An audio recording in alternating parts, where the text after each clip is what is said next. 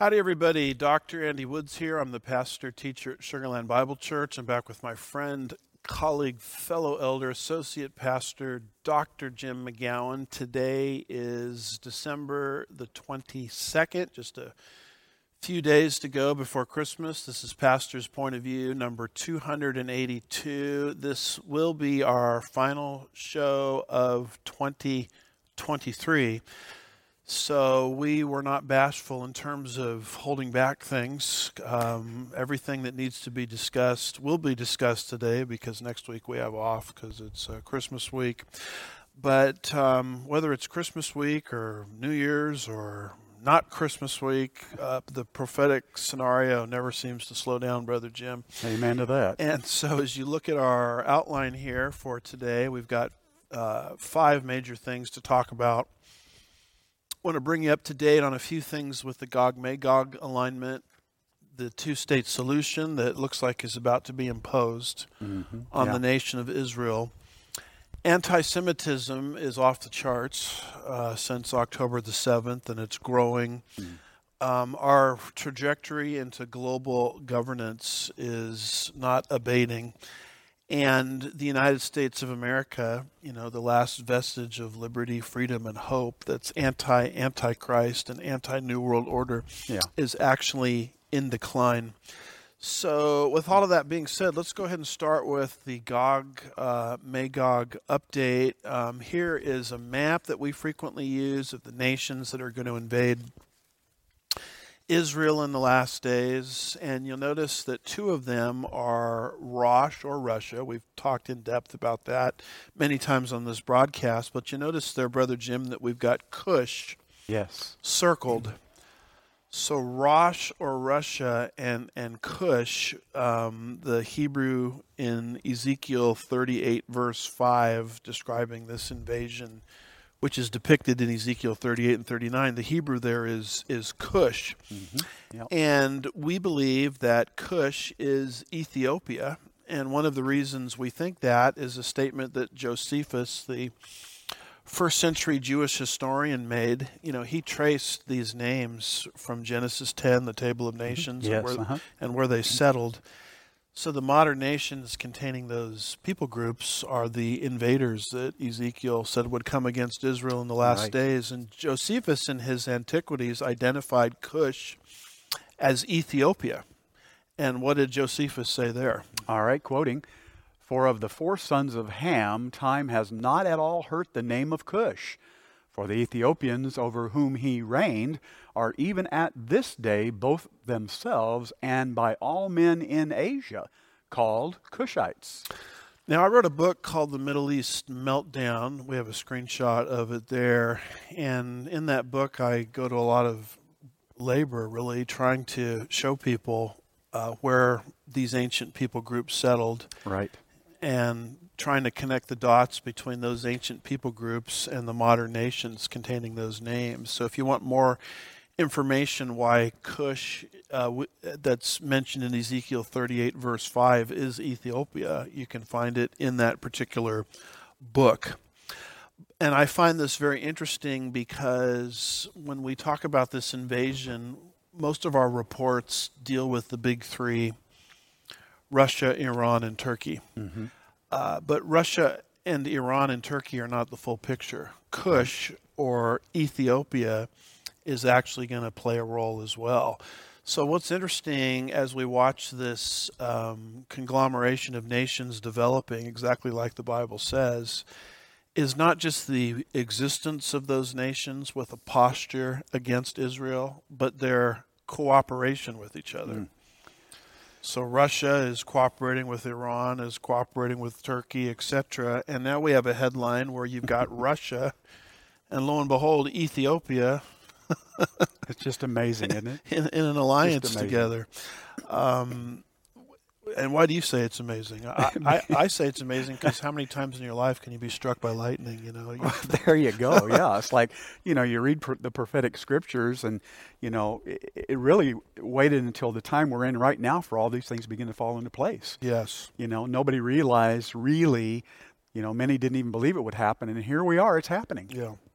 The stage is being set. So we have this article from bnnbreaking.com, Ethiopia and North Korea, that we're not going to comment on today, although that's a tremendous subject that needs further exploration. But Ethiopia and North Korea bolster military ties with Russia, forming a new geopolitical landscape. What does that article say? The Ethiopian Parliament, the House of People's Representatives, has given the green light to a draft decree designed to safeguard intellectual property and assets associated with military technical cooperation with Russia. This legislative action comes in the wake of a military cooperations agreement signed between Ethiopia and Russia in July 2021 to augment the abilities of the Ethiopian National Defense Force in terms of knowledge, skills, and technology. This new enactment is set to pave the way for Ethiopia to procure arms from Russia. To procure arms from who? Russia. Okay. Dima Negro, the chairman of the Foreign Relations and Peace Standing Committee, emphasized that the recently sanctioned bill is expected to vastly enhance Ethiopia's armory. The partnership, he said, is expected to provide a significant boost to Ethiopia's military capabilities. However, the implications of this bill stretch beyond military boundaries. It also serves to fortify the enduring diplomatic ties between Ethiopia and Russia, the two nations linked by history of political and military cooperation are once again finding common ground in their shared interests. So you've got a prophecy from Ezekiel 2,600 years ago that Russia and Cush, or Ethiopia, would invade Israel in the last days. I mean, does it? If that's true, and we believe it is, it will happen. It doesn't stand as any great shock that those two nations would start cooperating with each other related to arms and military prior to this invasion, and that's why we bring this to people's attention. Amazing stuff. Well, let's go to our second bullet point here, and it has to do with the two-state solution, which apparently since the events of October the 7th, the world community is dead set on. And they think this is the only way to solve tension in that part of the world. And you notice our map there of the so-called West Bank. That's what they want Israel to give up. And give to the so-called Palestinians, which we think would be a tragedy, because as you look at this second map, you'll notice Gaza there in the southwestern portion of the map. There's your two-state solution. Israel gave that up in 2005, and that's where Hamas just did their terrorist attack from. That's exactly right. So what do you think is going to happen when you give up that larger area? Flippantly called the West Bank, better said Judea and Samaria. Yet we think this two-state solution, as it's going to be imposed, is preparatory for the peace treaty of some sort, or decree, between the Antichrist and unbelieving Israel.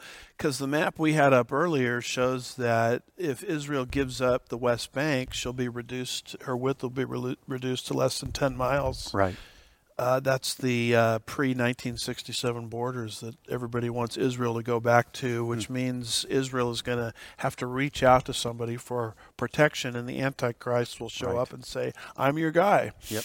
So we find this prediction of a coming treaty of some kind or covenant between Israel and the Antichrist in Isaiah 28, verse 15 and verse 18. Remind us what those verses say. All right, reading from the New American Standard 95 Update, Isaiah 28, 15 and 18. Because you have said, we have made a covenant with death, and with Sheol we have made a pact. The overwhelming scourge will not reach us when it passes by. For we have made falsehood our refuge, and we have concealed ourselves with deception. Your covenant with death will be canceled, and your pact with Sheol will not stand. When the overwhelming scourge passes through, then you become its trampling place. So this is called by the prophet Isaiah a covenant with hell, Yeah. or death itself. Mm-hmm. That's how God looks at this covenant that Israel will be forced to enter into with the Antichrist. And we know that will be the specific event post-rapture, by the way, Mm-hmm. which will launch the Hallelujah. 7-year tribulation period. And we find that prediction in Daniel 9, verse 27. What does that say? Daniel 9:27, and he will make a firm covenant with the many for 1 week. But in the middle of the week, he will put a stop to sacrifice and grain offering.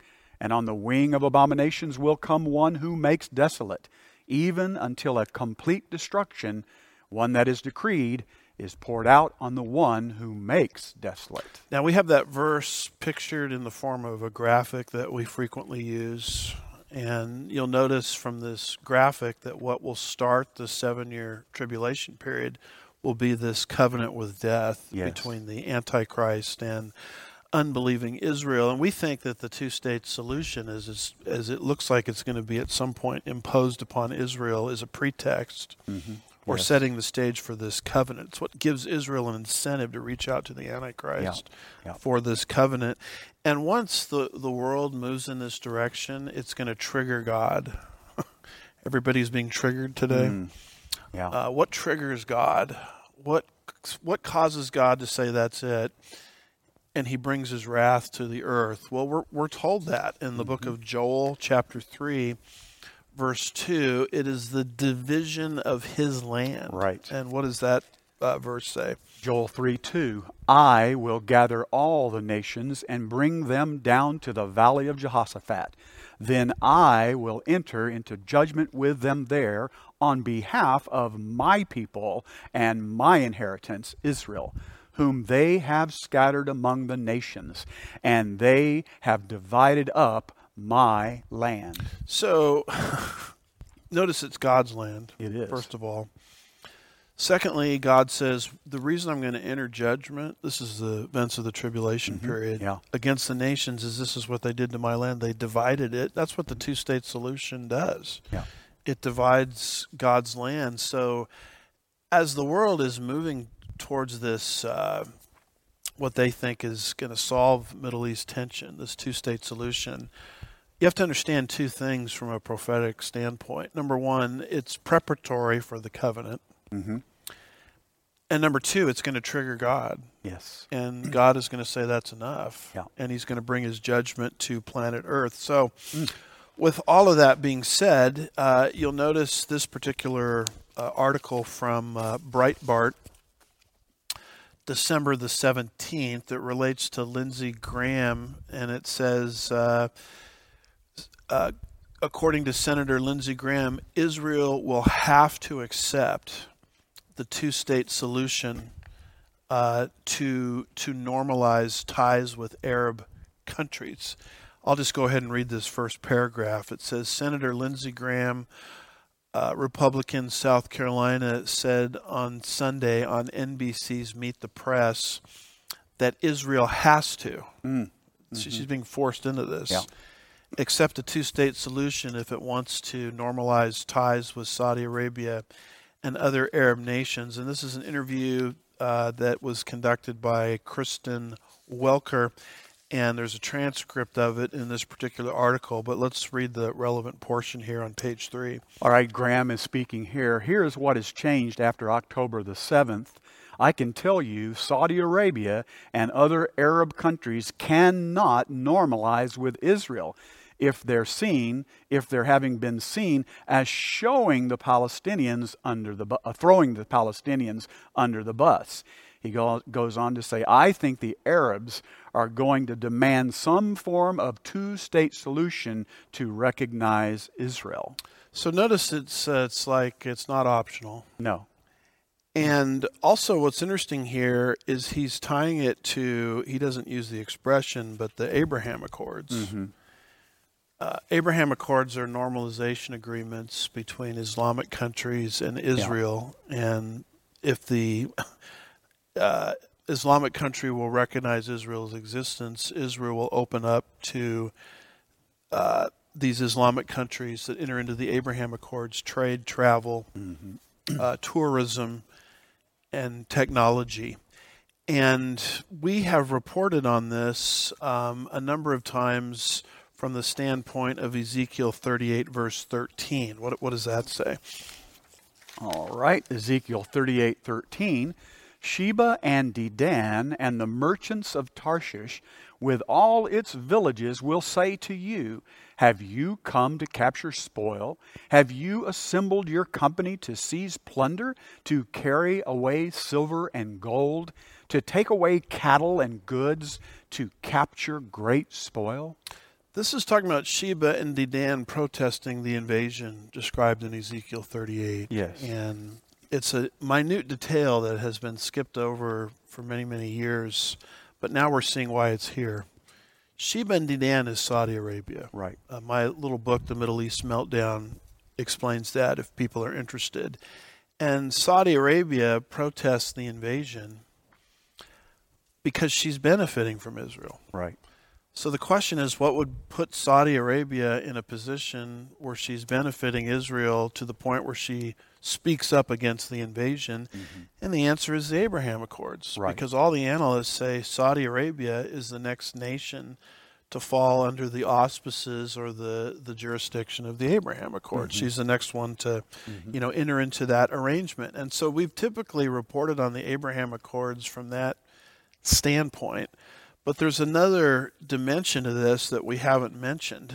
What we're now learning is the Saudis will not enter into the Abraham Accords with Israel until Israel accepts the two-state solution. Yeah. So no matter how you slice this, it looks to me like Israel is being forced into this two-state solution. Right. And for reasons explained earlier, we look at this as, preparatory for the end time scenario. So with this idea of Israel being coerced or Israel being forced into something, there is an article that just came out December the 6th, 2023 from Israel's National News. It says the United Nations Secretary General invokes a rare article in an attempt to force, notice that language, force, a ceasefire. So Israel, not only do we want you in this two-state solution, not only are we tying Saudi normalization to you accepting the two-state solution, but the United Nations is now forcing you to engage in a ceasefire. In other words, not to retaliate against Hamas, despite the fact that Hamas, beginning October the 7th, killed more Jews than any time in Jewish history since the Holocaust. Wow. And so you see the posture of the nations forcing, imposing. And this, I think, is consistent with the prophetic scenario of the last days. So help us with this article here. United Nations Secretary General Antonio Guterres invoked a rarely used article of the UN Charter in an attempt to force the Security Council to act to stop the ongoing war between Israel and the Hamas terrorist organization. Guterres invoked Article 99, which states, quote, "The Secretary General may bring to the attention of the Security Council any matter which, in his opinion, may threaten the maintenance of international peace and security," close quote. This is the first time Guterres has invoked this article since becoming Secretary General. He did not do so in response to the Russian invasion of Ukraine or the takeover of Afghanistan by the Taliban following America's withdrawal in 2021. UN spokesperson Stephanie Dujarric said that invoking Article 99 is, quote, "a dramatic constitutional move designed to put great pressure on the Security Council to act in compliance with the Secretary General's wishes, and that it is, quote, the most powerful tool that he has," close quote. Israeli ambassador to the UN, Gilad Erdan, said in response to Guterres' move, quote, Today, the Secretary General has reached a new moral low. He writes that he is activating for the first time Article 99 of the UN Charter in relation to the Israel-Hamas war, an article that can only be invoked in a situation where international peace and security are threatened. The Secretary General decided to activate this rare clause only when it allows him to put pressure on Israel, which is fighting the Nazi Hamas terrorists. This is more proof of the Secretary General's moral distortion and his bias against Israel. Instead of the Secretary General explicitly pointing to Hamas's responsibility for the situation and calling on the terrorist leaders to turn themselves in and return the hostages, thus ending the war, the Secretary General chooses to continue playing into Hamas's hands. I again call on the Secretary General to resign immediately.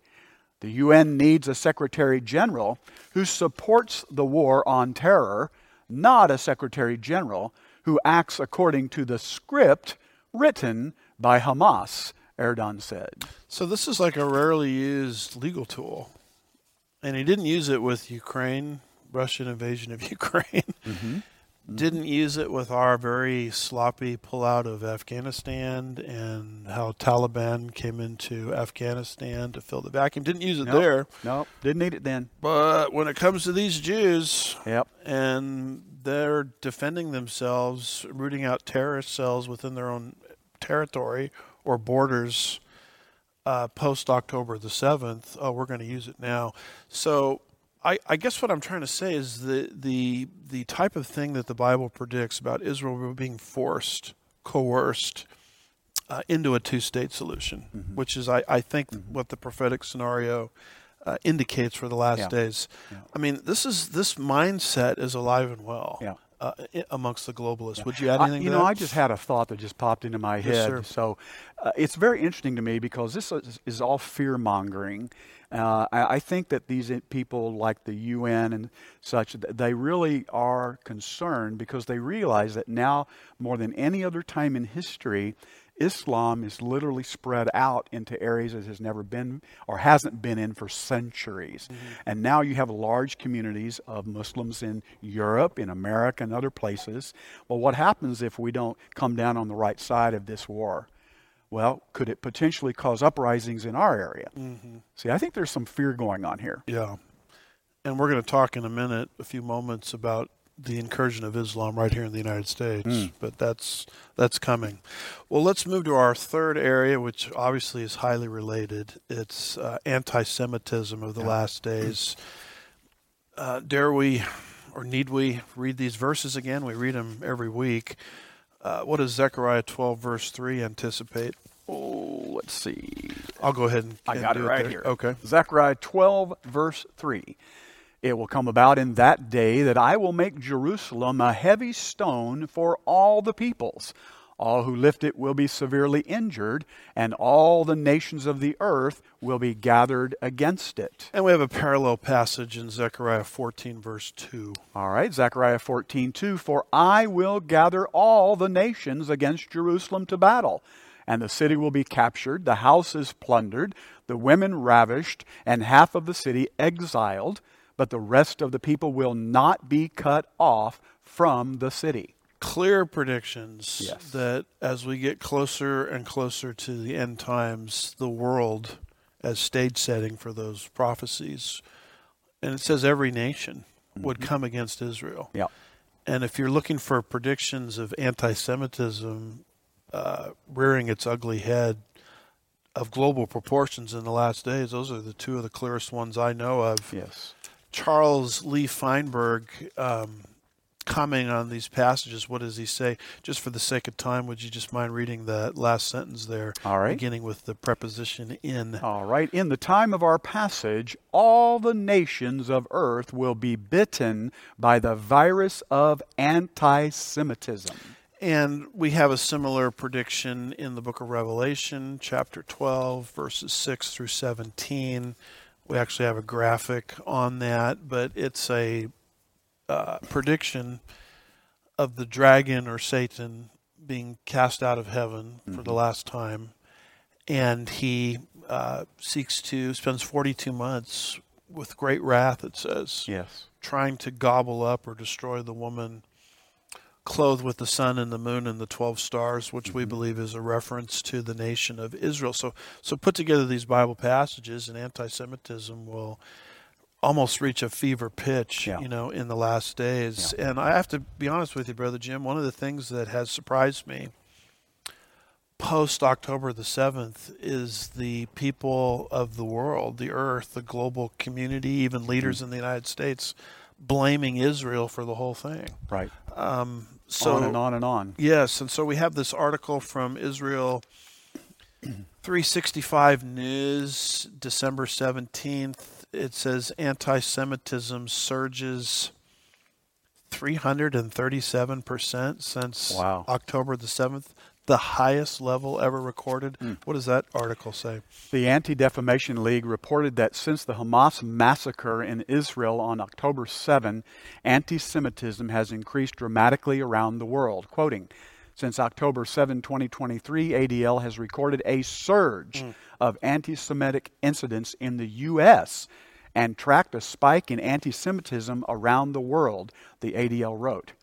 At anti-Israel October and November rallies, ADL Center on Extremism reported anti-Semitic rhetoric and tropes, implicit support for Hamas terror, and the denigration of Zionists, as implied and sometimes explicit support for violence against Israelis and Zionists, and the use of language playing into historic tropes becomes more normalized. Anti-Semitic incidents will likely continue to increase, close quote. The ADL reported 2,031 anti-Semitic incidents, including 40 incidents of physical violence, 749 of verbal attacks, 337 cases of vandalism, and 905 rallies that featured anti-Semitic speech. That's up from 465 incidents during the same period in 2022 and represents the highest ever 2-month number since the ADL began tracking anti-Semitism in the country in 1979. It also represents a 337% increase over the same period in 2022. The data also showed 250 incidents that targeted Jewish institutions, including synagogues. The ADL said it's recorded a total of 400 anti-Semitic incidents at university campuses, compared to 33 incidents during the same period last year. The ADL included in its statistics the death of a Jewish man and pro-Israel supporter, Paul Kessler, 69, who was killed during a clash with a pro-Palestinian protester in California last month, while a suspect was arrested and charged with involuntary manslaughter. He is not facing hate crime charges. And I hope people will get this article and read the whole thing, but it goes on and it gives the breakdown. Yes. Statistically, since October the 7th, of anti-Semitism in the United States, in Australia, it monitors Dutch anti-Semitism, anti-Semitic incidents in Germany, Brazil, tragically, Brother Jim, all on the upswing. Yeah. And one of the things that we have done here on Pastor's Point of View is we've called out people on the right as well as the left. Well, sure. Who are fomenting, even so-called Christian conservatives, Yeah. who are fomenting this nonsense. One of the persons that we have highlighted regularly is the Twitter feed of Stu Peters, who's good on some other limited government issues, but he has just put out one tweet after another condemning the Jewish people post-October the 7th. And what does he say here in this particular tweet? All right, Scripture has been weaponized against Christians. We have to understand that the pro-homosexual, pro-baby-killing, secular nation state calling itself Israel and founded in the 1940s is not the Israel of the Bible. Now, Wow. a lot of things here. Wow. Notice he's on InfoWars, okay, Wow. saying this. This is Alex Jones' media There you go. outreach platform. Yeah. This is why we don't promote Alex Jones at all on this show, Right. because he gives a platform for just raw and unbridled anti-Semitism. Yeah. And there's a lot of ministries, Brother Jim, that are in our camp, pre-trib, pre-mill, that are bringing Alex Jones onto their podcast to see what he has to say Wow. about current events, not understanding that the guy is basically an unbridled anti-Semite. And so is this Stu Peters. Stu Peters here ignorantly says the Jewish nation began in the 1940s. No, Stu. They didn't. Does he have an Old Testament? They didn't begin in the 1940s. Holy cow. They began with the calling of Abram Yes. from Ur of the Chaldeans. Yes. And they were displaced from their land in AD 70 and regathered into their own land Yes. in the 1940s. So Yes. he's obviously a bit confused on that. Yes. But he's upset with Israel because they are a pro-homosexual, baby-killing, secular nation. I guess the Islamic countries that surround it have a much higher ethic in his mind. Apparently. But even if all of this stuff is true, it doesn't disprove the fact that they're God's people. Correct. Because the Bible is very clear that Israel is going to be regathered in unbelief That's right. before she is brought to faith. That's right. And that's what's happening in the Middle East, and that's what the prophet Ezekiel predicts. What does Ezekiel 36 say? And you can just read verses 24 through 26 if you don't mind. All right, Ezekiel 36, verses 24 through 26. For I will take you from the nations, gather you from all the lands, and bring you into your own land. Then I will sprinkle clean water on you, and you will be clean. I will cleanse you from all your filthiness and from all your idols. Moreover, I will give you a new heart and put a new spirit within you. And I will remove the heart of stone from your flesh and give you a heart of flesh. Now, do you see a sequence here, Brother Jim? Wow. I will gather you from all the nations and bring you into your own land. Then, Yes. so part one, the gathering. Yes. Part two, the sprinkling, which is defined in this passage as the Holy Spirit. So yeah, Israel is a baby-killing, pro-homosexual nation in verse 24, but that's not what they're going to be in verse 25. Amen. And for some reason, this clear chronology escapes the mind or the logic of Stu Peters. Yeah. What he wants is he wants them to be a millennial believing nation before he's willing to believe that they're God's people, as Right. if God can't regather his own people in unbelief. This is illustrated in Ezekiel 37, verses 7 through 11. What does that say? All right, Ezekiel 37, 7 through 11. So I prophesied as I was commanded, and as I prophesied, there was a noise, and behold, a rattling, and the bones came together, bone to its bone. And I looked, and behold, sinews were on them, and flesh grew, and skin covered them, but there was no breath in them.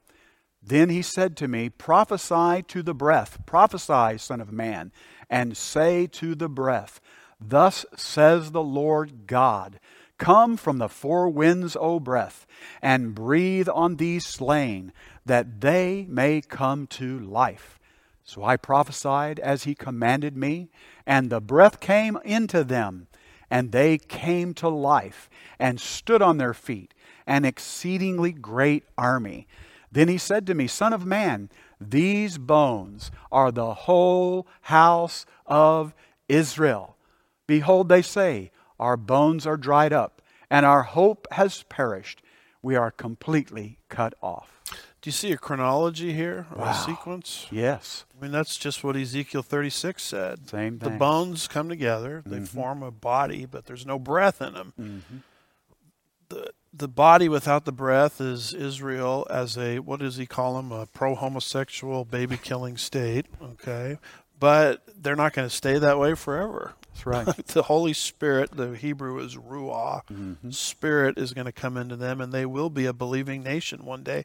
So we're literally living in between the forming of the bones into a body and a breath. I don't know why the Stu Peters of the world have such a difficult time with this. To me, it's not a terribly difficult concept to grasp. Dr. Randall Price in this chart describes the two regatherings of Israel, first in unbelief in preparation for the tribulation, and second in belief in preparation for the millennial kingdom. So in the first return, it's part of the land. In the second return, it's all of the land. Yes. In the first return, she comes back in unbelief. Second return in faith. First return, restored to the land only. Second return, restored to the land and the Lord. First return sets the stage for the discipline of the tribulation. Second return at the end of the 70th week of Daniel sets the stage for the millennial blessings. So when Stu Peters looks at Israel and says they're not in faith, they're disobedient, therefore they're not the Israel, what does he say? The Israel over there is not the Israel of the Bible. I mean, he's completely bypassing, all of these prophecies. God has a program for Israel in unbelief. Yes. Just like he has a program for them in faith. Yes, amen. In fact, concerning this program in unbelief, would you mind reading just one verse, Revelation chapter 11, verse 8? All right, Revelation 11, verse 8. And their dead bodies will lie in the street of the great city, which mystically is called Sodom in Egypt, where also their Lord was crucified. An obvious reference to Jerusalem, where their Lord was crucified. And prior to their conversion, they're mystically called Sodom. There's your homosexuality, and Egypt. So now does this mean that God is finished with them? No. They're an unbelieving nation about to be transformed into a believing nation. That's right. In the events of the tribulation period. So all of these people that I think ought to know better, looking over at Israel and saying the Israel over there is not the Israel of the Bible, and saying these stupid things like, that's a country that started in the 1940s. I mean, they're just ignoring what the Bible says and demanding that they have to be in some kind of millennial obedience before, they acknowledge them as God's people. They're ignoring all of these verses. You almost have to be willingly ignorant to buy into all of this stuff. Absolutely. And I expect this from the left. What do they know about the Bible? Right. I don't expect it from people that call themselves biblicists and conservatives and constitutionalists and limited government types. I don't expect it from them, but that's what we're getting. You sort of start to get a picture of people's theology, don't you? Yes. I mean, if Stu Peters goes to a church, supposedly he goes to a Calvary Chapel. I've heard that. I mean, what is his pastor teaching? One wonders. And I know that the Calvary Chapel guys would not embrace, the ones I know, would not embrace what Stu Peters is vomiting up. Yeah, that's a good word. Almost on a daily basis on Twitter. It's just one post after another, attacking the Jewish nation post-October the 7th. But what did God say? Antisemitism would flare up in the last days. That's right. And that's what we're seeing. Let's move into our fourth bullet point here, and that's our trajectory into globalism. We know that is prophetically significant because of Daniel 7, verse 23. What does that say? Daniel 7:23. Thus he said, the fourth beast will be a fourth kingdom on the earth, which will be different from all the other kingdoms, and will devour the whole earth and tread it down and crush it. One world government will exist under the power of the Antichrist before Jesus comes back. Yeah. Now, this is called the New World Order. It's a three-legged stool. It will have an economic dimension, it will have a political dimension, and it will have a spiritual, religious dimension. And we find that predicted, the spiritual part of it, in Revelation 17, verse 15, just for the sake of time, if you don't mind just reading verse 15. All right, Revelation 17:15. And he said to me, the waters which you saw where the harlot sits are peoples and multitudes and nations and tongues. So the harlot is religion. Mm-hmm. And when it talks about its influence over the multitudes, it's talking about its global influence. Right. So this is the religious component of the New World Order. And I'm here to tell you, folks, that what is being brought into existence right now through the rescue of the earth, I think is, if it's not a big piece of the religious puzzle, it's the piece. The central piece. Yeah. Now, Al Gore, in his book Earth in the Balance, in 1992, made this statement about the environment. According to Al Gore, quote, we must make the rescue of the environment the central organizing principle for civilization, close quote. Now, how do you do that other than to take the earth and to turn it into something that you worship? Yes. Right? Mm-hmm. I mean, if the rescue of the earth is going to be the central organizing principle that brings in global governance, what better way to do that than to throw in a spiritual component, right, and make the earth something that you actually worship in, right, in the place of God? Mm-hmm. And that's exactly what is happening right now in the latest, COP 28 environmental summit in Dubai. Of course. They just met. Did you know that? Now they meet a lot over there, don't they? They sure do. And they all pollute the world in their big don't they? their jets to get over there. And they have a lot of steak dinners when they're there. Did you know that? I've got another article on that, which I didn't bring in. Prostitutes. But, and I bring up steak dinners because they're the ones that say we shouldn't eat meat. That's right. They're enjoying their steak Don't eat meat. dinner. But here's this article from Cal Beisner, December the 8th. This is WorldNet Daily. And it says, climate catastrophists at Dubai summit exploit religious leaders. So what are they doing? They're bringing in not just junk science, but they're bringing in this junk religion to sort of prop the whole thing up. So help us with that article. It goes on, this article, be sure you get the notes, folks. But this year, COP28, the, quote, Conference of the Parties to the United Nations Framework Convention on Climate Change, has brought the role of religion and religious leaders to new heights, calling faith-based organizations and religious leaders an important presence at COP28 meeting in Dubai. The UN Environment Program worked with religious leaders from around the world to arrange for a faith pavilion where faith leaders share ideas and offer counseling services to any of the tens of thousands of attendees from nearly 200 nations, reported Jenny Ross in the New York Times December 5 in her article. And here's the name of the article. Got climate angst? At the UN summit, there's a quiet spiritual place. Pope Francis and Ahmed al-Tayyib, the Grand Imam of Al-Azhar, inaugurated the Faith Pavilion. Oh, let me read that again.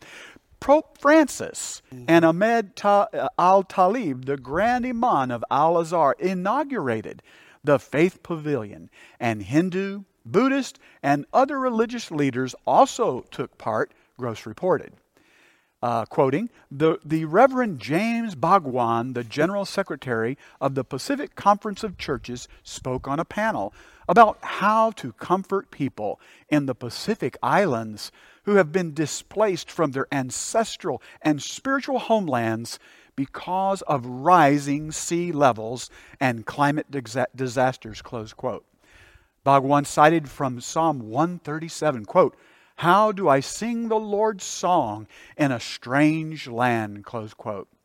I guess that was supposed to lend divine authority to the Reverend's message. What did the Reverend Bhagwan have in mind? Quote, parts of some low-lying island nations in the Pacific, like Tuvalu, Gross wrote, are already being swallowed by rising seas. Are Tuvalu and other low-lying Pacific islands drowning in the rising seas? 4 years ago, two scientists, Albert Parker and Clifford Ollier, both sea level specialists, in the peer-reviewed article, quote, Pacific sea levels rising very slowly and not accelerating, close quote, in Questions Geographic reported, quote, over the past decades, detailed surveys of the Pacific Ocean atoll islands show no sign of drowning because of accelerated sea level rise. Quoting again, since the start of the 1990s, they summarize, the sea levels of the Pacific Ocean have been remarkably stable. Actually, since that's the start of the 1900s, the sea levels haven't. Yes. What did I say? 1990s. Well, 1900s is even better. That's right. Continuing, the Intergovernmental Panel on Climate Change's sixth assessment report claims that global mean sea level rose about 0.2 of a meter, or 200 millimeters, or just under 8 inches from 1901 through 2018. That would be an average of 1.7 millimeters per year, or 2/3 of an inch per decade. In the last 4 years, that would amount to just under half an inch. Hardly enough to drown these islands. So here at this COP, 28, 28, something like that, they're in Dubai. They bring in this preacher, among other faith leaders. I still am not sure what a faith leader is. I hear that word faith leader a lot. I don't even know what they're talking about. But anyway, they bring in this preacher, amongst other faith leaders, who gives a sermon from Psalm 137 on how the oceans are rising in the Pacific Islands and displacing the people groups of those Pacific Islands. And he applies Psalm 137 to say, how can I sing of the Lord in a foreign land? Let me just ask you a question, Brother Jim. If you were a homiletics professor and you were grading that kind of sermon, what kind of grade would you assign to a sermon like that? F.A.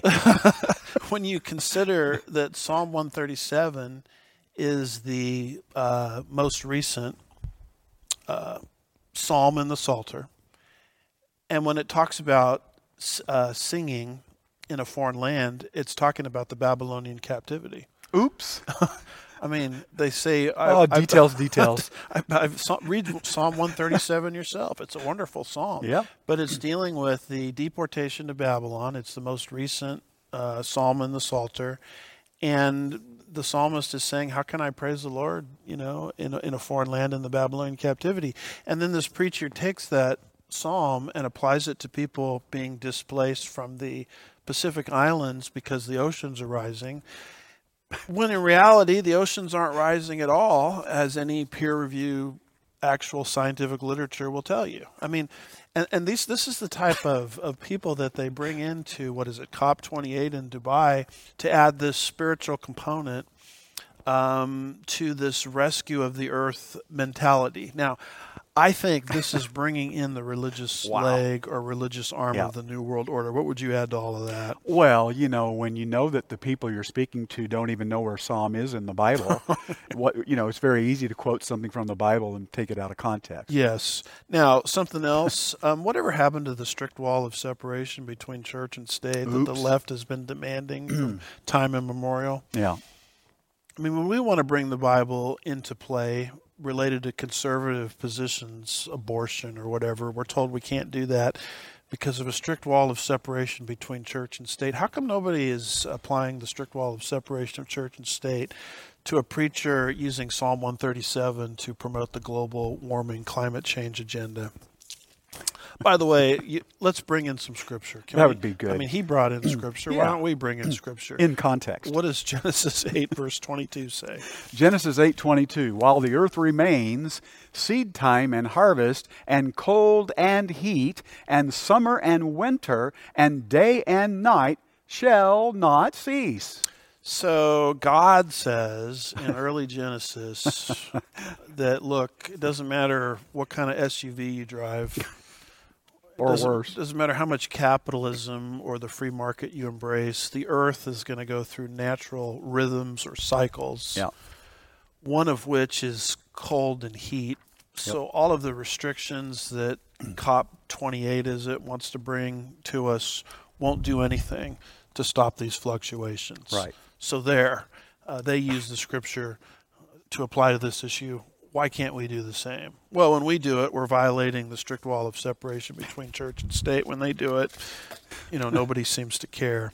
They're not going to let go of this issue, Brother Jim, because they need a crisis to bring in global governance. That's what the Al Gore quote indicates. Yeah. Speaking of crisis, what is Mark Zuckerberg doing lately? This comes from the Gateway Pundit, December the 15th, 2023. You get the idea that he knows a crisis is about to hit our world. The article says far left Mark Zuckerberg, he's the founder of FB, isn't he? Facebook? Facebook, yeah. Reportedly developing a $270 million fortress in Hawaii with a massive underground bunker and an escape hatch. What's going on here? Far left Mark Zuckerberg, the CEO of Meta, is building a massive compound on the Hawaiian island of, I can't remember if I say this right, Kauai? Okay, thank you. Thank you to our Hawaiian producer. Yes. Featuring an escape. We actually have two of them. Actually, two of them, thank you, yes. And his lovely wife. But I digress. Featuring an escape hatch and a massive doomsday underground bunker. The striking details of Zuckerberg's secretive Hawaiian project have emerged following a Wired investigation, citing sources and documents obtained through public records requests. With an estimated total cost exceeding $270 million, Zuckerberg's fortress boasts a 5,000 square foot subterranean bunker with living spaces, mechanical rooms, and a ladder to an above-ground escape hatch. The sense of fortress-like security is heightened by the inclusion of blind doors, portals designed to seamlessly blend with walls, authenticated access control via keypads and soundproofing are additional features. Plans for the site suggest a private escape with the compound poised to offer self-sufficiency through its own water tank system and food production across its sprawling 1,400 acres. Wired reported nobody working on this project is allowed to talk about what they're building. Almost anyone who passes compound security, from carpenters to electricians to painters to security guards, is bound by a strict non-disclosure agreement according to several workers involved in the project. And they say these agreements aren't a formality. Multiple workers claim they saw or heard about colleagues removed from the project for posting about it on social media. Different construction crews within the site are assigned to separate projects, and workers are forbidden from speaking with other crews about their work, sources say. Quote, "It's Fight Club." Speculation abounds as to why one of the world's richest individuals would build a massive compound with such intricate security measures. The construction of Zuckerberg's fortress is a private matter protected by NDAs and shielded by high walls. What does Zuckerberg know that we don't? See, these people, they need a crisis. They thrive on a crisis, whether it's a manufactured crisis or a real crisis, to bring in global governance. And you get the idea that they're prepping the world for some kind of major crisis. Mm-hmm. To the point where this guy is building a $270 million underground bunker with an escape hatch, and the workers can't even talk about it. In other words, worker A doesn't even know what worker B is working on. and they're keeping it under cahoots this tightly. You get the idea that, and I like how the article ends here, what does Zuckerberg know that we don't know? Mm-hmm. And I'll throw in this other component. Could this be preparatory for Revelation 6? Verses 15 and 16. What do those verses say? Revelation chapter 6, verses 15 and 16. Then the kings of the earth, and the great men, and the commanders, and the rich, and the strong, and every slave and free man, hid themselves in the caves and among the rocks of the mountains. And they say to the mountains and the rocks, fall on us and hide us from the sight of him who sits on the throne and from the wrath of the Lamb. I mean, maybe Zuckerberg is building this because God knows this prophecy has to be fulfilled by somebody. You've got to have these rich men. Doesn't it mention rich men here? Specifically. And kings hiding in caves. Wow. Is he building a $270 million cave in preparation for the fulfillment of this prophecy in Revelation 6? Just an interesting angle on the whole thing. It is interesting. So we've got Gog Magog coming together. We've got the two-state solution. We've got anti-Semitism on the rise. We've got global governance on the horizon. And really, Brother Jim, one of the last restraints against global government is the free and independent and prosperous United States of America. And yes. if we can put our map back up there, as I look at the prophetic scenario, you'll notice this map here, once again, of Gog Magog. I don't see the United States mentioned here. No. I don't see the United States mentioned in any eschatological, biblical, prophetic text. No. So my understanding is the United States has to be in decline. Mm-hmm. And it's almost as if, Brother Jim, everywhere you look, the United States of America is being attacked externally and internally from every possible or conceivable angle. One of the things that is happening, and nobody wants to talk about it, no one wants to hear it, including myself for that matter, is the United States is being taken over by Islam. Now, notice this article from the Gateway Pundit, December the 16th, 2023. Radical Imam calls for Muslims to wage jihad in the United States. There's a video. People can get this article, and if you have the stomach to watch it. But help us with that article. Ahmad Musa Jibril, a Michigan Islamist preacher, has called on American Muslims to wage jihad against the infidel West and declared Muslims in the U.S. should start normalizing jihad. An ex-account associated with the radical imam shared several clips, including one that labels Joe Biden a terrorist for his administration's policy toward Israel, quoting, "You have seen that senile pharaoh of our time.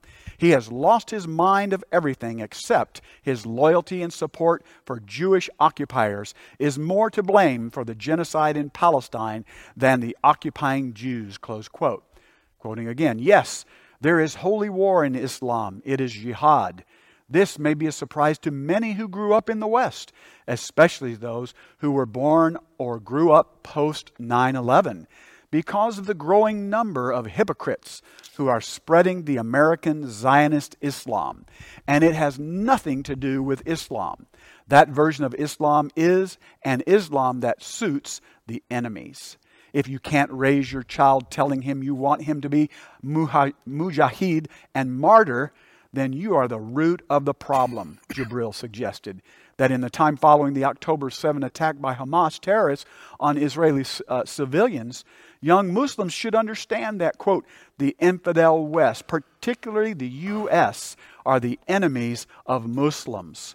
He also urged Muslims mothers to, quote, nurse their infants with the love of jihad and the ambition to become a mujahid and a martyr, close quote. So apparently Biden is not liberal enough for this guy. No, apparently not. And he's calling on families with children to raise their kids to commit jihad against anybody that loves Israel within the United States of America. Right. And this guy has a track record of actually stimulating, encouraging people to violence. Yes. What's the last part of that article say? A perpetrator in the London Bridge 2017 terror attack was also reportedly a listener of Jibril. Alberto Fernandez, vice president of the Middle East Media Research Institute, told Fox News Digital, quote, you have pretty radicalizing extreme content happening. This is stuff they uploaded on social media. It's there for everybody to see. If that's the stuff that they're saying openly, what are they saying that is not open? Fernandez said. See, that's a great question. It is.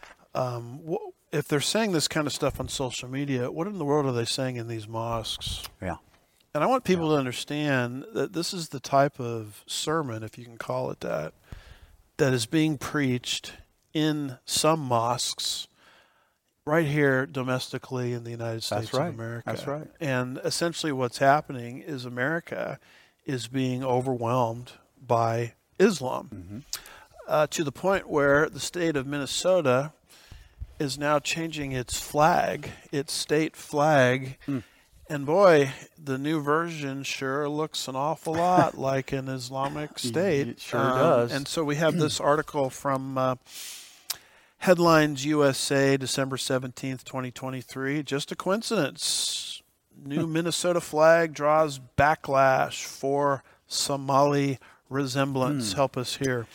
A Minnesota commission tasked with redesigning the state's flag faced significant backlash on Twitter due to allegations that the new design closely resembled flags from territories in Somalia, an East African country.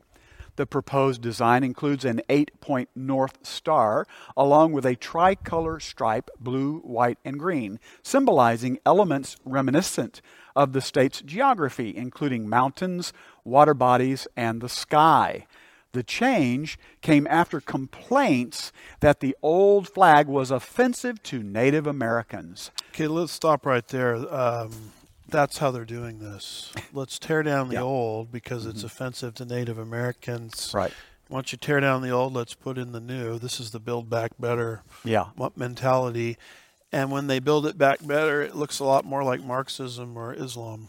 Yes. But they've got to scrap the original to put up the new. Sorry to interrupt you. No. Continuing, as reported by the Star Tribune on Friday, the commission settled on the new design, but will likely undergo further edits in the upcoming days. However, the final draft came under immediate scrutiny from social media critics who drew parallels between the proposed flag and those of Jubaland and Puntland, two Somali federal states. In response, a popular conservative accountant, End Wokeness, posted on Twitter, quote, Minnesota is home to the largest Somali population in the West. Representative Ilhan Omar from Minnesota is from Puntland. Minnesota just unveiled their new flag. And Wokeness added, quote, Minnesota just replaced its official state flag with a new flag that looks awfully similar to Somalia. Now, let me explain something. When you're dealing with Islam and the Middle East, the symbol is reality. It is, yes. The symbol is everything. And when they take down an existing flag under the name of wokeness or political correctness, and they put up a new flag over an entire state, what they are communicating is we have won the battle over this city and over this entire state. It may not mean that to us, but that's what it means to them. It's a revelation into their thought pattern. And as we've been talking, we've had the graphic up, or the picture of the three flags. Let's put that up one more time if we could. The top one is the existing Minnesota flag that they want to scrap for purposes of wokeness and political correctness. The middle one is the new flag. And the bottom one is the Somali flag. I mean, Brother Jim, do those look similar, the number 2 and number 3? I'm telling you. They look almost identical to me, Mm-hmm. just with a few cosmetic changes. Yeah. And so this is a sign that they have actually won and they have conquered in their minds this particular capital and this entire state. And what is causing this United States being overwhelmed by Islam is open borders. With open borders, anyone that's unvetted, whether they're part of a hateful ideology or not, can come across the borders. And as I stand here today, Brother Jim, there is one man from the human perspective that has the right ideology, the right history, political history, and the will to correct this, and that's Donald Trump. Yeah, that's true. And I'm not here to enter into the debate, the primary issue between DeSantis and Trump. I personally like both of them. But the truth of the matter is DeSantis does not have the polling numbers that Donald Trump has. So the truth of the matter is there's one man from a human perspective. You know, with God, all things are possible, obviously. Yes, but yes. where I stand at the end of 2023, there is one man that can put an end to this open borders policy and prevent this massive illegal immigration of Muslims into the United States, overwhelming the United States, and that's Donald Trump. And so with that being said, what has the state of Colorado, their Supreme Court, just done? Yeah. Well, they have just come out, Brother Jim, with a ruling for, Oh, boy. all Democrat, by the way, surprise, surprise, Yeah, all surprise. appointed by Democrats, 4 Democrat Supreme Court justices in the state of Colorado who are really activists masquerading as jurists. That's right. Have come out with a ruling saying Donald Trump's name is now going to be removed from the California ballot. In other Wow. words, the good people of the state of Colorado, if this ruling stands, I'm hoping the Supreme Court will intervene here. I mean, if it's not going to intervene here, is it ever going to intervene in anything ever? Yeah. But if this ruling stands, the good people of Colorado are being denied the opportunity to vote for Donald Trump. Now, That's this right. is just recent. It's hot in the news. Amazing. This is from yahoo.com, December the 19th, 2023. Donald Trump banned from Colorado ballot in historic ruling by the state's Supreme Court. What's happening here? A divided Colorado Supreme Court on Tuesday declared former President Donald Trump ineligible for the White House under the U.S. Constitution's insurrection clause and removed him from the state's presidential primary ballot, setting up a likely showdown in the nation's highest court to decide whether the frontrunner for the GOP nomination can remain in the race.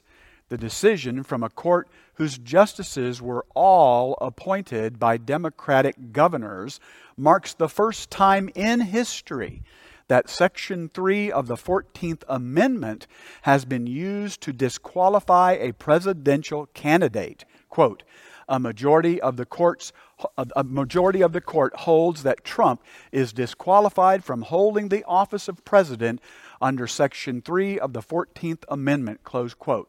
The court wrote in its 4-3 decision.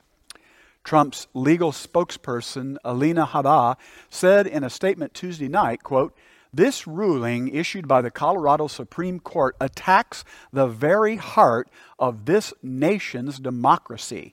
It will not stand, and we trust that the Supreme Court will reverse this unconstitutional order. Republican National Committee Chairwoman Ronna McDaniel labeled the decision, quote, election interference, and said the RNC's legal team intends to help Trump fight the ruling.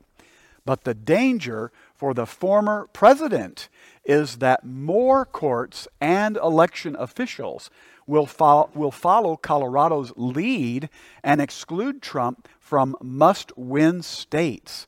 Dozens of lawsuits have been filed nationally to disqualify Trump under Section 3, which was designed to keep former Confederates from returning to government after the Civil War. It bars from office anyone who swore an oath to support the Constitution and then engaged in insurrection or rebellion against it, and has been used only a handful of times since the decade after the Civil War. Trump's attorneys argued the then president had simply been using his free speech rights and hadn't called for violence. Now, here's the problem. Number one, if this stands in Colorado, then other bluish states are going to keep Trump off the ballot. Right. Now, our lieutenant governor here, Dan Patrick, opened the door to, well, if you guys are going to keep Trump off the ballot in Colorado, then we're going to keep Biden off the ballot in Texas. So now we have a situation where the country is at war with itself, and the people are being denied a chance to vote for whom they want to vote for. Ridiculous. I know we're not a democracy, we're a Republican form of government, but democracy itself, where the people have a say, we're kind of a hybrid. We are a Republican form of government with some democratic elements by the design of the Founding Fathers. The democratic aspect is gone. If you can just take political opponents and use these technicalities, to remove them from the ballot. Yeah. People are denied an opportunity to vote. Number two, this is being done on the grounds that Trump led an insurrection or a riot, which he did not do. No. Jack Smith, is that his name? The prosecutor prosecuting Trump did not list insurrection as one of the charges against Trump, something he would have done if Trump had really led an insurrection. Trump offered Nancy Pelosi, the then Speaker of the House, the police, the D.C. police, or was it the National Guard? I think the National Guard, one of the two, to help in the case that the January 6th crowd gets out of control. That's very strange behavior for someone accused of leading an insurrection. Right. You don't offer, police or National Guard support. Beyond that, Trump himself in his speech to the J6 protesters said, okay, now go over peacefully and patriotically and make your political perspective known, which, by the way, is your right to do under our First Amendment. When you say peacefully, that's very strange language for someone that's accused of leading an insurrection. I mean, what is an insurrection, Brother Jim? It's calling for and involved in the overthrow of the U.S. government. This is not what insurrectionists do. Right. And beyond that, you have people in the crowd. It's now been documented. One gentleman, his last name I think is Epp or Epps.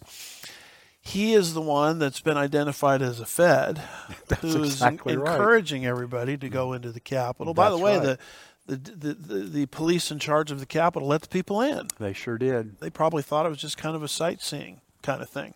So this is not an insurrection. By the way, the only person that was shot and killed that I know of is Ashley Babbitt.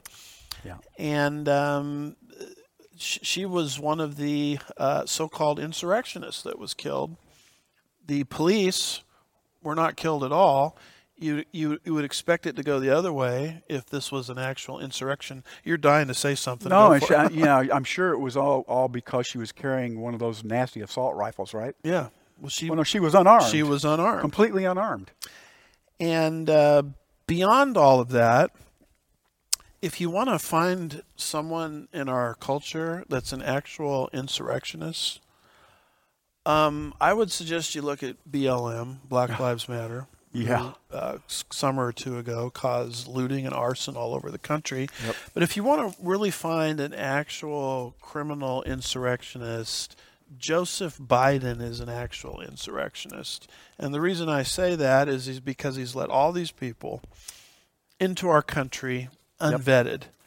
Now that to me, knowingly, fits more the definition of an insurrection than anything, Donald Trump did. Yeah. Number 3, as I'm going down my little list here, this Colorado Supreme Court used the 14th Amendment, Section 3 of the 14th Amendment, someone that leads an insurrection can't hold office. Well, you know who that was aimed at, Brother Jim? The 14th Amendment is a post-Civil War amendment. Right. It was good in terms of its original intention, and it was to prevent defeated Confederates, from holding high office in the United States of America. That's who the insurrectionists were. Now, how can you take that, rip it completely out of its historical context, and apply it to the situation of Donald Trump, when, as we've indicated before, Donald Trump does not, what he did related to January 6th, does not fit the legal definition of an insurrection. Well, it's an apples to oranges comparison, because in the Civil War you had individuals that separated from the nation and picked up arms to come against the nation. Yes. Now that didn't happen on January 6th. That's absolutely correct. And beyond that, I want people to understand that this 14th Amendment, and I'm a lawyer. I graduated from law school. I'm licensed to practice law in the state of California. The 14th Amendment has been used, ripping it out of context, much like cultists rip Bible verses out of context, has been used to introduce countless ungodly concepts into our society. Yeah. Roe versus Wade had life because of alleged language in the 14th Amendment, when the 14th Amendment has nothing to do with abortion. Yeah. It has to do with post-Civil War type of scenario. The 14th Amendment has been also used by taking the Establishment Clause, reading language into the Establishment Clause, and applying it to the states. Coupling the First Amendment and the 14th Amendment has been used to push prayer and Bible reading under the alleged separation of church and state doctrine, completely out of our culture and society and out of our public school system. Yeah. When, if you go back in history and you study something called the Blaine Amendment, you'll see that the House of Representatives that passed the 14th Amendment intentionally decoupled the Establishment Clause from the 14th Amendment. But over the course of time, the 14th Amendment has been abused.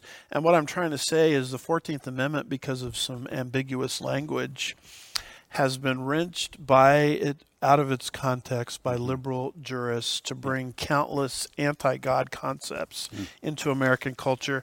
And now they're doing the same thing. They're using this out of context, Section 3 of the 14th Amendment, to remove Donald Trump from the Colorado ballot, where the good people of Colorado don't even have the opportunity to vote for or against him. Wow.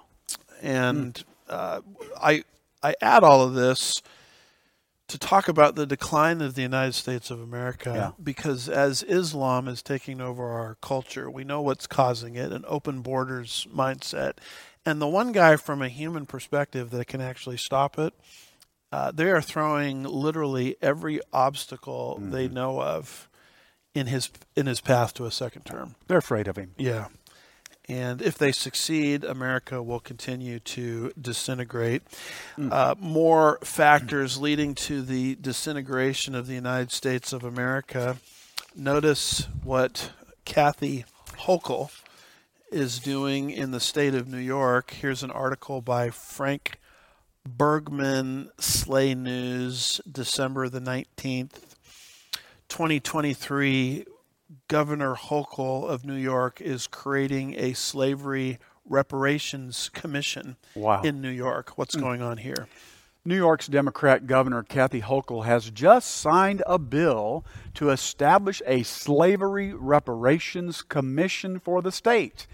The commission will explore methods of redistributing taxpayer money among black communities by providing reparations to descendants of slaves. Governor Hochul signed the bill on Tuesday to create, quote, a community commission to study the history of slavery in New York State, close quote. The commission will examine, quote, various forms of reparations, close quote, according to the bill. Quoting again, here in New York, there was a slave market where people bought and sold other human beings with callous disregard, Hochul said. It happened right on Wall Street for more than a century. And even though it officially closed when slavery was abolished in New York in 1827, our state still remained a dominant player in the illegal slave trade. The practice continued, and our financial and business institutions prospered. Close quote. Okay, critical race theory, reparations, equals what, Brother Jim? It equals communism. Yes, sir. Because it's an excuse to redistribute the wealth. That's why That's the key Pastor word. Jim, as he read from this article, emphasized the word redistributing. Mm-hmm. That's what Marx said. From each according to his ability, to each according to his need. Redistribution of the wealth. The commission will explore methods of redistributing taxpayer money. That's a code word for Marxism. It's just they're using the issue of race to get it done. Mm-hmm. So we're going to take money away from somebody that never owned a slave and give that money to someone who never was a slave. Now, how is that any different than Marxism? It's not. It's just this time around they're not using the rich exploiting the poor as an excuse for it. They're using the issue of reparations as an excuse for it. But folks, this is nothing more than Marxism, which has led to the wholesale demise of country after country after country after country around the world. And it's coming right here to the United States of America. It's coming first to the state of New York, as this commission has been recognized and authorized. And from there, it will most likely spread to our whole country. And these are things which are contributing to the destruction and the demise of the United States of America, which I think Bible prophecy actually demands and calls for. What would you say, add to that? I totally agree with you, and I just find it fascinating that they're going to redistribute taxpayer money. Of course, they don't tell you what that means. They don't, they don't say it's only a certain segment of society that they're going to, attack with this new bill. Yeah. Right. It's, it's just ridiculous. And that's what Marxism does, is it pits groups against each other. Right. The bourgeoisie versus the proletariat. Well, this is pitting racial groups against each other. It is. Now, what did Jesus say in Matthew 12, verse 25? Matthew 12:25, and knowing their thoughts, Jesus said to them, any kingdom divided against itself is laid waste, and any city or house divided against itself will not stand. You get a country divided against itself, it can't stand. Yep. And this is another factor leading to the demise of the United States of America. And Brother Jim, if that weren't enough, and this is our last article, believe it or not, if that weren't enough, they're going after our gas-powered lawnmowers and gardening tools. Well, what are all these people coming across the border going to do for jobs? Did I say that out loud? That's a I'm great sorry. question. Here's our final article. This, again, by Frank Bergman, December the 14th, 2023, also from Slay News. And it's talking about blue state Democrats. Now, this is something happening in the state of Washington. Are demanding a fine. Well, it doesn't say that. Demanding jail time. Jail time. For people caught doing what? Stealing from the neighborhood liquor store? No. If they're caught using their gas-powered gardening tools in the state of Washington, the Democrats, and it's one-party rule over there.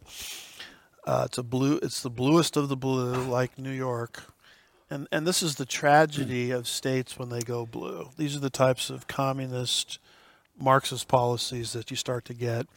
They are demanding jail time for using a gas-powered lawnmower. What's happening here in this article? This is almost hard to read with a straight face.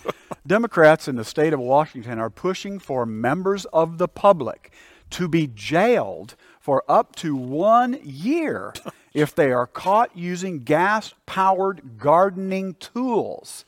According to state reps Amy Wallen and Liz Berry, jailing law-abiding citizens over their lawn mower's power source will help to fight climate change. Of course. Last week, the Democrat lawyers introduced House Bill 1868. The legislation seeks to, quote, reduce emissions from outdoor power equipment. According to the bill, gas and diesel-powered landscaping tools, quote, emit a host of air pollutants. These pollutants are allegedly contributing to climate change and negatively impacting public health. Toward the end of the document, if passed, the new rule would impact lawnmowers, strimmers, hedge trimmers, chainsaws, leaf blowers, augers, wood chippers, pressure washers, snow blowers, and many other tools. Operating a prohibited lawn care tool would be deemed a gross misdemeanor, punishable by jail time. Offenders, quote, shall be punished by a fine of not more than $10,000 or by imprisonment in the county jail for up to 364 days or by both for each separate violation, close quote, according to state law. So this is a bill that's about to become a law. You believe this? As we understand it. So we're kind of ending, Brother Jim, where we started. Climate change is the excuse for it's all of this. It's all tied in together. Just real quick before we end here.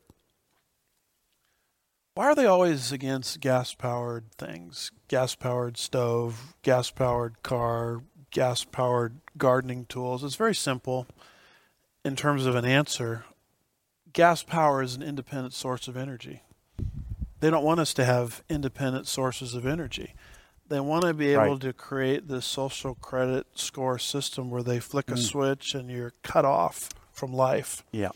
Exactly what Revelation 13, 16 Great through point. 18 anticipates. And as long as I have a gas-powered stove and a gas-powered car and a gas-powered automobile or lawnmower, I'm not dialed into their system, and I have independence and can live my life the way I want to live it. But the moment I move to all this electricity as the only source of power is the moment I'm dialed into their system. Right. That's why they're against America's energy independence, and they want us in these little electric cars, and they don't want us to have gas-powered stoves or gas-powered lawnmowers. And that's really the tie that binds all of this stuff together. So any way you slice it, did you want to add something to Well, that? I was just going to say, and that's one reason why they don't like Texas, because we have natural gas and oil. Yeah. And so one of the things that's happening is the United States is in decline. Now, I think we should oppose it through the Patriot movement as much as we can, but the handwriting is on the wall. America is being overwhelmed by Islam. Mm-hmm. Yep.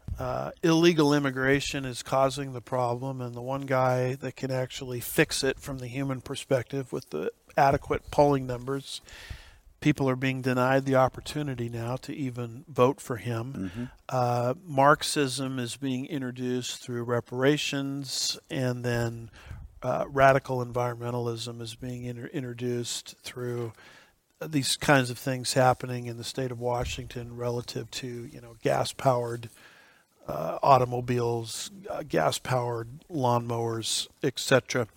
So all of that to say, that's our prophecy update for today. Just in review, we've talked about the Gog-Magog alignment, the movement towards the two-state solution, the uptick in anti-Semitism, the uptick in our movement towards globalism, including a religious veneer that's being introduced, and it seems to me, almost inevitable decline of the United States of America as the last resistor against the New World Order.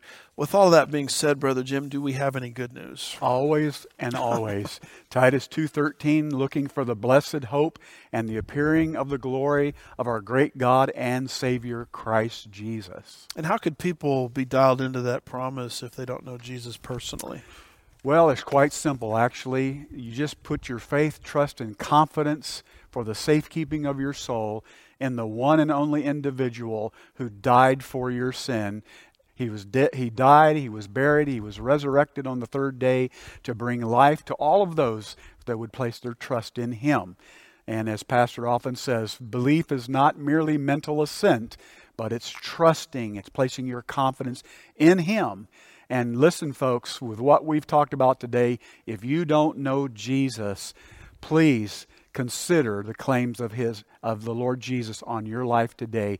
Trust him for the safekeeping of your soul. And as you do that, you're tied into many wonderful promises, not the least of which is the promise that he makes to us that he'll remove us from the earth via the rapture. That's right. Before the wrath of God hits planet Earth. By way of a few infomercials, I want to encourage people to get the Andy Woods Ministries app, where all of our teaching content is regularly being uploaded onto that app, including this presentation here.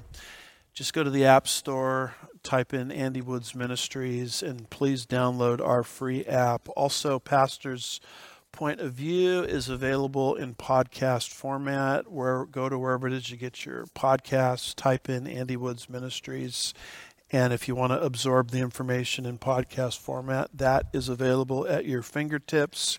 These show notes that we read from are somewhat laborious, but believe it or not, Brother Jim, we only are able to scratch the surface. Barely. And so we would encourage people to go to our website, andywoodsministries.org. There's a conspicuous way there to sign up for our show notes. Every time we post a PPOV episode, these show notes via links will show up in your inbox.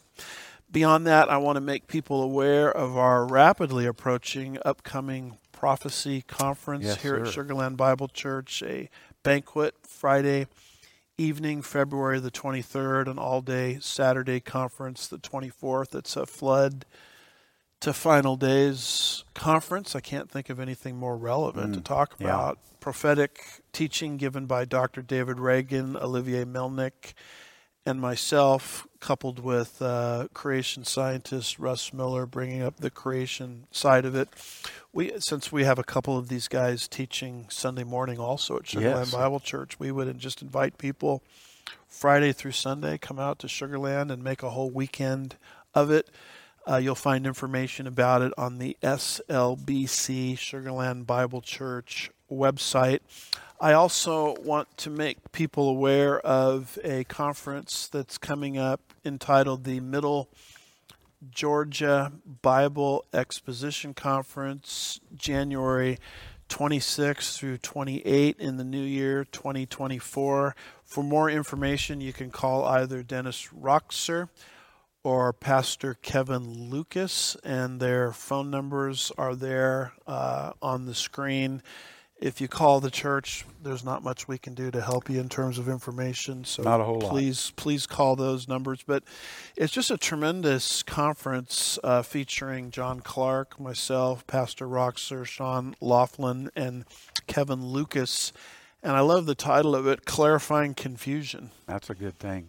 Confusion about what? The gospel, the rapture, the kingdom, repentance, eternal security, grace, and hermeneutics, which is the science and art of biblical interpretation. I'm actually doing a session on clarifying confusion on the rapture, clarifying confusion on the kingdom, but I want to make you aware of this wonderful Middle Georgia Bible Exposition Conference that is coming up. Also coming up February 29th through March 3rd, I am going to be one of the speakers amongst many outstanding prophecy teachers. You can see their pictures there at the bottom of the screen, dealing with the subject of Bible prophecy in Orlando, Florida. Again, calling the church here won't help you with it because we don't have any information about it that these folks that are putting it on, don't already have. Go to OrlandoProphecySummit.com to learn about this conference. I see Tommy Ice's picture there. I see Alex Newman, Brandon Holthouse, Billy Crone, J.B. Hickson, pastor or teacher evangelist Don Perkins. I'm one of the presenters, and I hope to meet a lot of our folks that follow us in the Florida area. That's going to be Orlando, Florida. So I want to make you aware of that. You have anything to say about that? That's a whole slew of fellows there, isn't Yes, it is. That's going to be a good conference. And I also want to make you aware of Chafer Theological Seminary. We're starting to register for the spring semester. Registration will be from January 2nd to the 19th in the new year.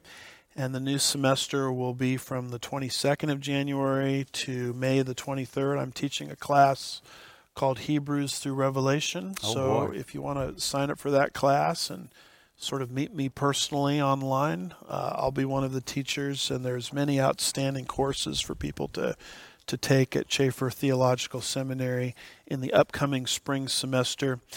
And Brother Jim, as I said at the top of the show, this is our last show for the year because we are on the verge of Christmas week. We're not going to be here next week, Christmas week, but this show that we do, Pastor's Point of View, revolves around Bible prophecy, and we have actually an important Christmas prophecy, don't we, in the book of Micah, chapter 5 and verse 2. What does that say? Micah 5:2, but as for you, Bethlehem Ephrathah, too little to be among the clans of Judah, from you one will go forth for me to be ruler in Israel. His goings forth are from long ago, from the days of eternity. An obvious reference to the Messiah. Yes. Because it's eternity, olam in Hebrew. Mm-hmm. And this was written, Brother Jim, under the inspiration of the Holy Spirit 7 centuries before Jesus showed up. Wow. And it pinpoints the exact tribe he's coming from, of 12, Judah. It predicts the exact city within that tribe that he's coming from. Yep. And most people don't know this, but there were actually 2 Bethlehems. That's true. That's right. And so it identifies the correct one. Very specific. Very near Jerusalem, not the one up north there in Galilee as Bethlehem Ephrathah. And so it becomes an amazing prophecy about the virgin birth of our Lord Jesus Christ, which we celebrate on Christmas week. And so we would encourage people to keep Jesus in your thoughts this Christmas season. He, after all, is the reason for the season. Amen. Acknowledge his birth. Go somewhere to church where they celebrate these kinds of things. And let's all say happy birthday together to Jesus, Amen. who broke into human history to fix the greatest problem that we have, our sinful separation from God. So sorry we went a little bit long today, but it is our last show of the year, so we had to kind of jam everything in. We wish everybody a Merry Christmas. We're going to see you in the new year. See you next year, as we say. Merry Christmas. Happy New Year, and we'll see you next time in 2024 as we bring to you another pastor's point of view. God bless you. God bless.